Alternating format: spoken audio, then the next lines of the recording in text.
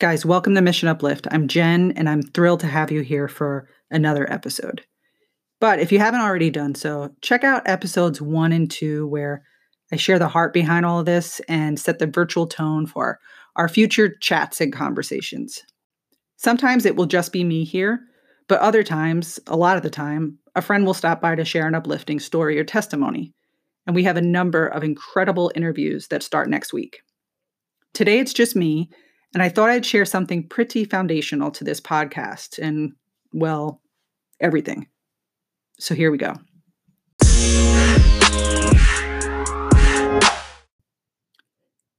Today I'm sharing another story, which is absolutely crucial in order to understand a little of my own story. I'm all about stories, and you may have picked up on that by now. And so are the people who will stop by to share a snippet of their own stories in future episodes. The heart behind Mission Uplift is made up of uplifting stories, uplifting truth, and uplifting community. I've shared that before. And in light of that, it's only right to lift up a story that incorporates all of that, the stories, the truth, the community. And this story is the greatest story ever, like ever. And the uplifting stuff you'll hear in the future is only uplifting because of this great story. If you know me personally, or if you stick around the podcast for a few minutes, you'll hear about Jesus and the Bible and being a Christian. But without an understanding of the Bible, an understanding of who Jesus is and why he came, why he died, why he resurrected, it just seems like a weird story. And you know what? I'm not even going to lie. There's a lot of weird stuff in the story of the Bible. It is especially weird to us in the Western world, in 21st century America, because the Bible was written in a completely different time frame, in another part of the world. So a lot of the key information goes right over our heads because we're not understanding the context. But when we break it down and look at the cultural context, the times, and see how it intertwines into our time, it's pretty mind-boggling in a really good way. Now, we're going to do a flyover, and we're going to talk about a few key characters in the Bible. Who, what, where, when, why, how come. So here we go. We're starting off at the beginning, and we have God. He takes what is not yet created and speaks creation into existence. He's the creator God. And I'm talking light, stars, sun, moon, land, sea, animals, plants, vegetation, all of it. It started somewhere. And smack in the middle of all this is an amazing and beautiful garden. God thought all of this was good. However, his next creation, humanity, was made a little differently, and they were made in his image. Not only that, but these two people, a man and a woman, were given the opportunity to rule over this creation with him and on his behalf. They were commissioned to be a part of not only ruling over the creation, but continuing it with great meaning. And with that, God thought it was very good. This was a place of perfection and peace and partnership with God. This man and this woman, Adam and Eve, have all this access and authority. There was just one rule to abide by. They had access to this garden, but they were told to stay away from this one tree, the tree of the knowledge of good and evil. That was a no-no. It was super dangerous, and it would ultimately kill them. Now, at this point, they had no concept of what evil really is, or good for that matter. I mean, they just know what they know, but they know God, like up close and personal, know God. And here in that garden, they were experiencing perfection, but like all of us, when we're told that we can't have something or do something, we want to know why, particularly when we're being tempted by it. And that's what happened. This creature pops up and asks if God really meant what he said. And he deceived Eve into taking a piece of this fruit, basically saying they would be the ones taking the knowledge of good and evil into their own hands, rather than leaving it with the all-knowing, all-loving God. Pause for a moment.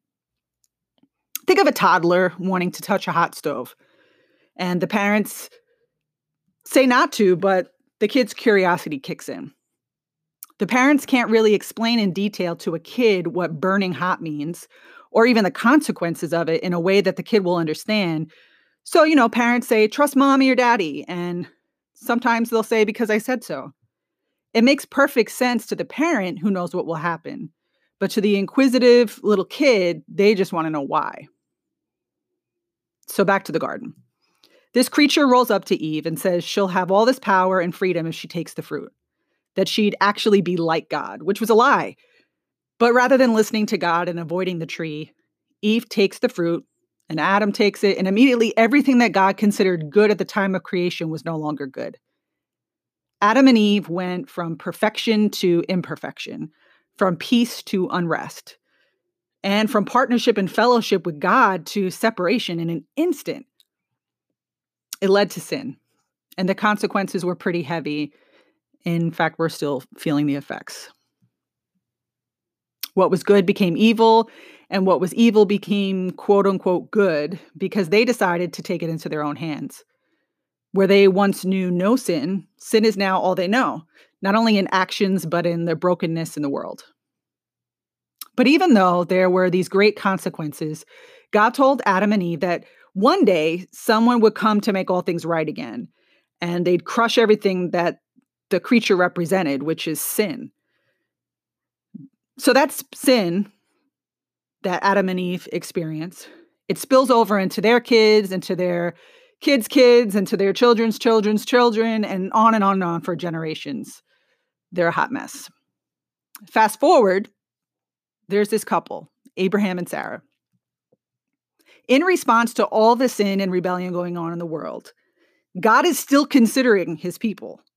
And despite the resistance, he still wants to partner with them. God tells Abraham that a new family will come from them, a new people as numerous as the stars, with their own land and all sorts of blessings. But what does that even mean? How do you wrap your mind around it?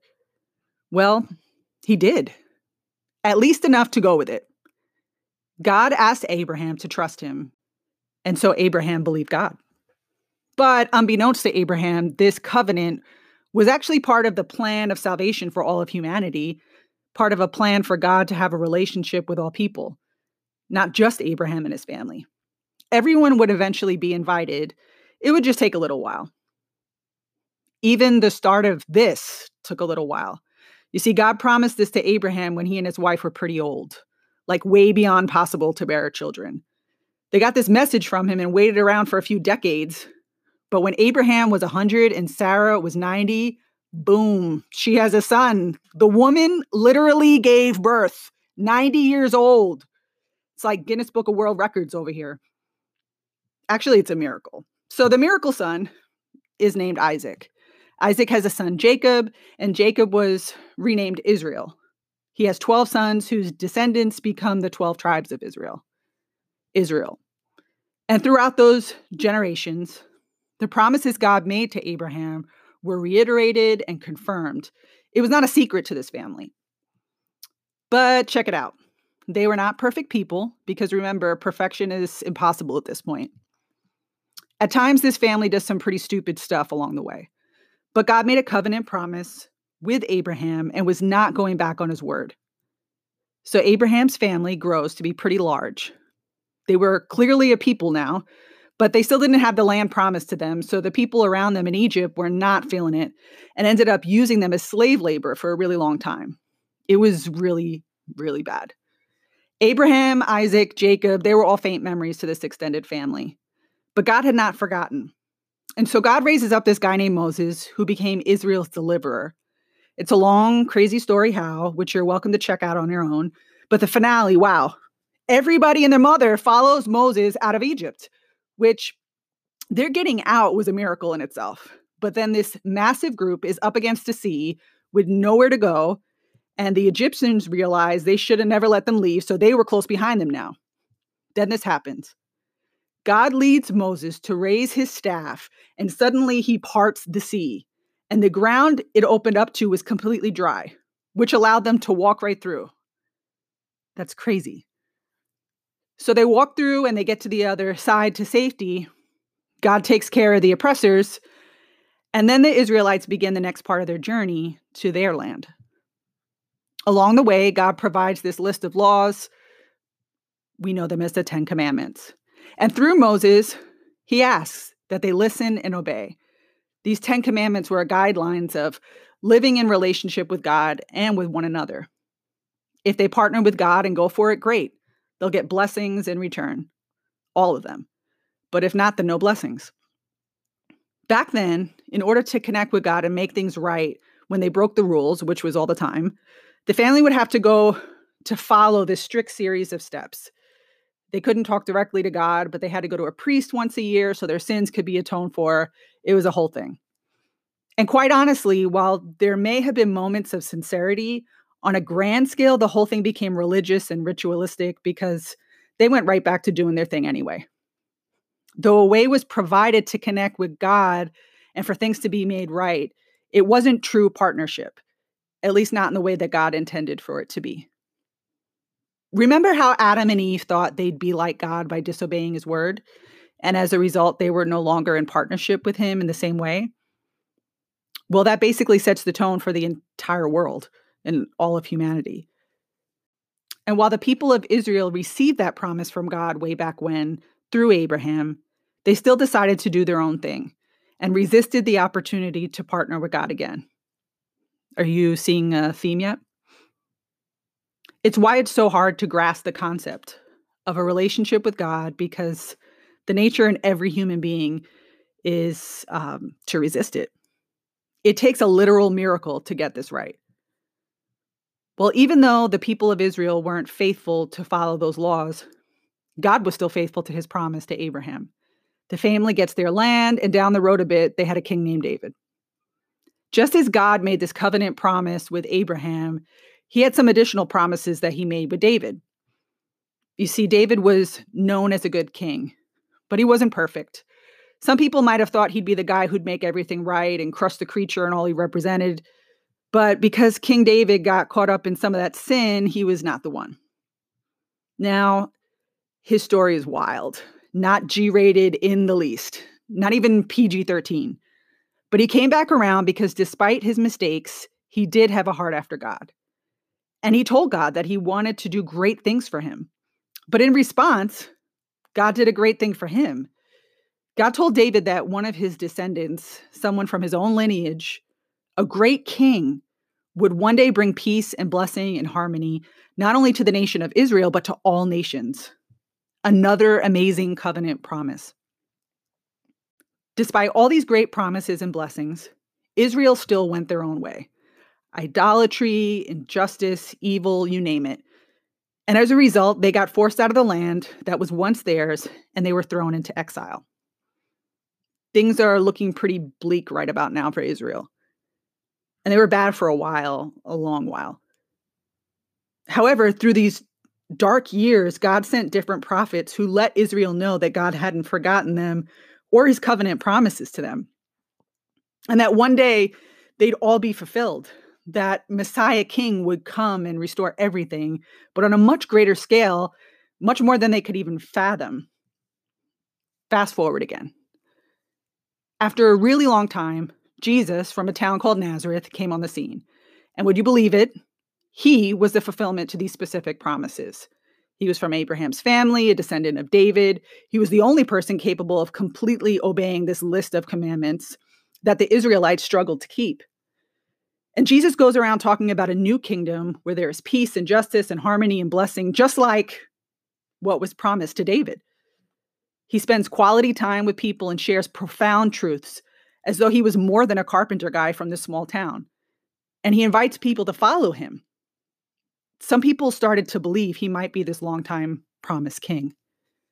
Not only that, but he began to heal people, set people free, and forgive them. It was wild because only God could do that. Oh, and by the way, he also was God. Yes, God. You see, there is one God who is three persons, God the Father, God the Son, and God the Holy Spirit. God the Son, Jesus, came to earth as a human to be the fulfillment of all these covenant promises and prophecies because he knew there was no other way for people to get it right or to be in relationship with him. and because he loved his people that much. You know, that whole partnering with God thing? Well, God always kept his word, always, even when his people didn't, and even as his people don't. And as a result, Jesus comes and provides this way for humanity to have a renewed partnership and relationship with God, because there was no other way for this to happen. But the way he would become king is by taking on all the sins of humanity, the sins that that creature from way back in the garden represented. And so he did by dying, which is the whole reason for Jesus dying on a cross. But so all the people who followed him and grew to love him and believe him were crushed. They thought they finally had this promised king, and now the guy was dead. Before that bite of the fruit in the garden, there was no death. But once sin entered in, so did brokenness and turmoil and death. In order for things to be made right, Jesus had to die. Otherwise, we'd have to, and there's no way we could make that right in our own strength. So Jesus is buried in a tomb. His loved ones are in agony, grieving and mourning this great loss. And then he's back! Jesus came back from the dead, came out of that sealed tomb, and was alive with all power and authority over sin and death. And as a result, those who believe in him have that same power and authority over sin and death. Without Jesus, humankind would have to pay the price for their sins, which is basically impossible, because the list of stuff we've done wrong is enormous, and we'll never have the amount of money to pay it. The atonement requires death, and without it, it means living in that sin and eternal separation from this loving God who goes above and beyond to offer this opportunity for a relationship with him. But that doesn't have to be our story. As a result of this amazing death, burial, and resurrection, this amazing sacrifice of love, those who believe in Jesus have the same power and authority over sin and death that he does. He gave his life so all of us would have what he has. After rising again and coming out of the grave, Jesus spent about 40 days back on the earth with his followers and gave them instructions to share this news about what he'd done. He wanted everyone to know and everyone to have access to it. He let them know he'd be leaving soon for a time, but that once he left, the Holy Spirit, who's also God, would remain on the earth with them to guide and comfort and empower them. And then Jesus ascended to heaven to be back with God the Father. But he made sure to mention to everyone that he would be back one day for that final fulfillment. Remember the beginning of the story with Adam and Eve in the garden, the version before the bite. Well, that was always the way God intended it to be, and when Jesus comes back, it will be that way. The creature and his sinful realm will be permanently destroyed, and God will make all things new, restored. The greatest story ever ends just like it started. Those who have chosen to partner with him will spend eternity with him in a restored heaven and earth, where they can join him in ruling over this place of peace and perfection, where God renews everything. No one will be sick. No one will cry. No one will struggle. There's no pandemics, no racism, no corruption, no depression, no poverty, only peace, perfection, and partnership with God. Along with a great multitude of people who the Bible says is from every tribe, tongue, and nation. They will worship Jesus forever. A people who chose to make their story a part of this grand story. And we are given blessings on this side of eternity as well. For the rest of our days here and now, through Jesus, we can experience peace and joy and grace even in the midst of trouble and hardship in this broken world. And we get to lift up Jesus as King and share the most uplifting story ever. It's awesome. God is awesome. And his love for you is great. So no matter where you are in life and no matter what you've done, you got to know that God loves you. He loves you. When we read a good book or watch some epic film, it's not that hard to either identify with a part of it or even envision where our place in that story might be. Now, what I just shared may be a condensed version of the greatest story, But I still encourage you to consider the same, your place. I talked about our relationship with Jesus. Consider where your place in this story is, because there's a place for you. This was never meant to be a religious denominational affiliation. It's always been about relationship. In this great story, God's story, the most uplifting story, you can know the author, you can be a part of the family, and you can have purpose. In the weeks and episodes to follow, know everyone who stops by and shares something uplifting has realized that their story is a part of this great story, a story so much bigger than ourselves. And they've chosen to enter into the story. It's a story, like I said, where you can know the author and continue to get to know him. It's a story that provides you with instant family and community. It's a story with great meaning, one we get to live out with purpose, teach others about, and one that has this living and eternal hope. It's the story with the best ending, which is actually the new beginning. Often, if we're willing to consider this story, we might try to fit this all-powerful, all-loving, all-knowing God story into our tiny little world. But God has so much more for us. It's not just checking off a box that you went to church or attended X amount of services or prayed some Hail Marys. If that's all this is about, then it's really small. No, we are a part of God's great story, the greatest story. Because remember, you have a place. And while the mission, which is the Great Commission, remains the same, God also has individual plans and purposes for us along the way. We're all different. He uniquely created each one of us and wired us with certain gifts and abilities. So participating in the great story doesn't rob you of your personality or uniqueness. It enhances it, because now you realize how much bigger this really is, how much greater God really is. You see, we who are Christians don't participate in the story because we have to. There is a choice. We participate in the story because we get to, because Jesus paid the price and paved the way for us to experience his peace and partner with him forever. And so we do so humbly, but willingly and joyfully. It's incredible. And now that I've experienced it, I want it for you. And so the question I want to leave with you today is, where do you fit in God's great story? Take some time to think about it. There's something that all of us can take away from this story, no matter how many times we've heard it. Maybe this is the first time you've heard the story, or maybe you've been curious about it for a while. Or you could have read the Bible from cover to cover without an understanding of the big picture. Even if you've known this for a long time, it's always amazing to take a step back to consider what this is all about. Wherever you find yourself in your life journey, I encourage you to consider this story and where and how you fit into it. Like I shared, there is a place for you, regardless of what you've done or where you've been.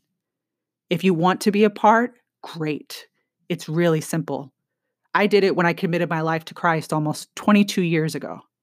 I said sorry to God for trying to take my life into my own sinful hands and attempting to take his place as God over my life. There's only one God, and the only way to him is through Jesus. And I also acknowledge that Jesus is Lord and that he died for all my mistakes and sins, that I believed he resurrected with power and authority over all of it so that we could be at peace with God and in partnership with him forever. That's it. Let me pray for us before we go. Father, thank you for your great love and your great story and the invitation you've made for us to be in partnership with you. It's humbling to consider your pursuit of us, even and especially as we fall short and screw up. Thank you for never giving up on us, even when others have, and even when we've given up on ourselves. Father, for those who want to be a part of your grand story and call you Lord and Savior, I pray you would give them the courage to take the simple steps that I did so long ago, the choice to repent and believe you. Thank you that through Jesus' sacrifice, we have a way to come to you boldly and be in relationship with you, and that you give us the gift of community and purpose and joy and peace and so many other blessings in this journey with you. I pray for every person listening to experience your great love today, whether it's the first time or the millionth time, because it never gets old. You are good and you are faithful, and I thank you for who you are. Thank you for the greatest story ever. In Jesus' name, amen. Well, guys, thank you so much for taking the time out of your day to hang with me and to hear this story. If you're interested, I'll include some helpful resources in the show notes, some books, the Bible app, and a link to this ministry called the Bible Project, which has a lot of really helpful creative videos that are free and help to learn and understand the Bible. Be sure to come back and hear some more uplifting stories. I'd love for us to stay connected, so be sure to subscribe to the podcast. Check us out at missionuplift.co, and find us on Facebook and Instagram. I look forward to next time. See you guys soon.